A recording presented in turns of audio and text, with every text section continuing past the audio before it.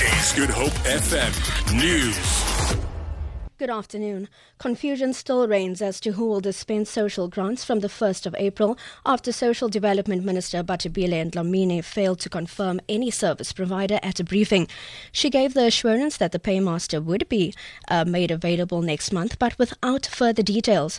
Her department's executive manager of cooperative services, Dumasile Ndlovu, told media that there was no contract between Cash Paymaster Service and the South African Social Security Agency, or SASSA. I said a deal in this context will mean the signing off of the contract and the service level agreement. That has not happened today. That's why I'm saying the internal process will unfold that will ultimately lead us to the signing off. So what I'm saying currently, we have not signed off, and therefore there is no deal in that context.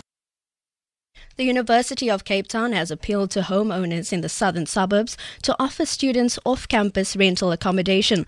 The university says some students are not able to afford accommodation in the nearby areas as rentals are at a premium. UCT spokesperson Elijah Mohololo has appealed to all those who have safe and secure accommodation within the areas of the UCT Jammy Shuttle route between Observatory and Claremont. Students will be returning to UCT next week to start the academic year. President Jacob Zuma leaves today for a state visit to Indonesia, which will also see him attending a summit of the Indian Ocean Rim Association.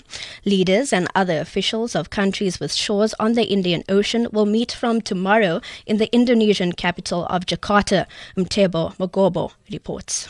With the Indian Ocean producing goods and services with over 13 trillion rand, holding 2/3 of the world's oil reserves and carrying half of the world's container ships, coastal countries including South Africa want to use it to maximize their economic potential, and 16 heads of state and government will meet in Jakarta to explore ways for the ocean's economic use. President Zuma will also address the Indian Ocean Rim Association Business Summit to be attended by 250 people from the 21 countries bordering the Indian Ocean. Ntebo Mokobo for SAPC Jakarta in Indonesia. And finally, a legislature in the lower house of the Russian parliament has called on the Minister of Culture to ensure that the latest Disney film release, Beauty and the Beast, does not breach laws against what is described as homosexual propaganda. Vitaly Milonov of the governing United Russia Party wants the film to be banned if that is found to be the case. The ANC's Danny Albahart reports. In a letter seen by state media, Vitaly Milonov launched into a broadside. The public, he said, should not watch what he called the shameless propaganda of sin, masquerading under the guise of a children's fairy tale. The remake, which features real actors rather than animations, has Disney's first ever gay character. That's prompted a few news headlines in the West, but reaction in Russia is likely to be tougher. In 2013, Parliament passed legislation that imposes heavy fines on those disseminating information about homosexuality to under 18s.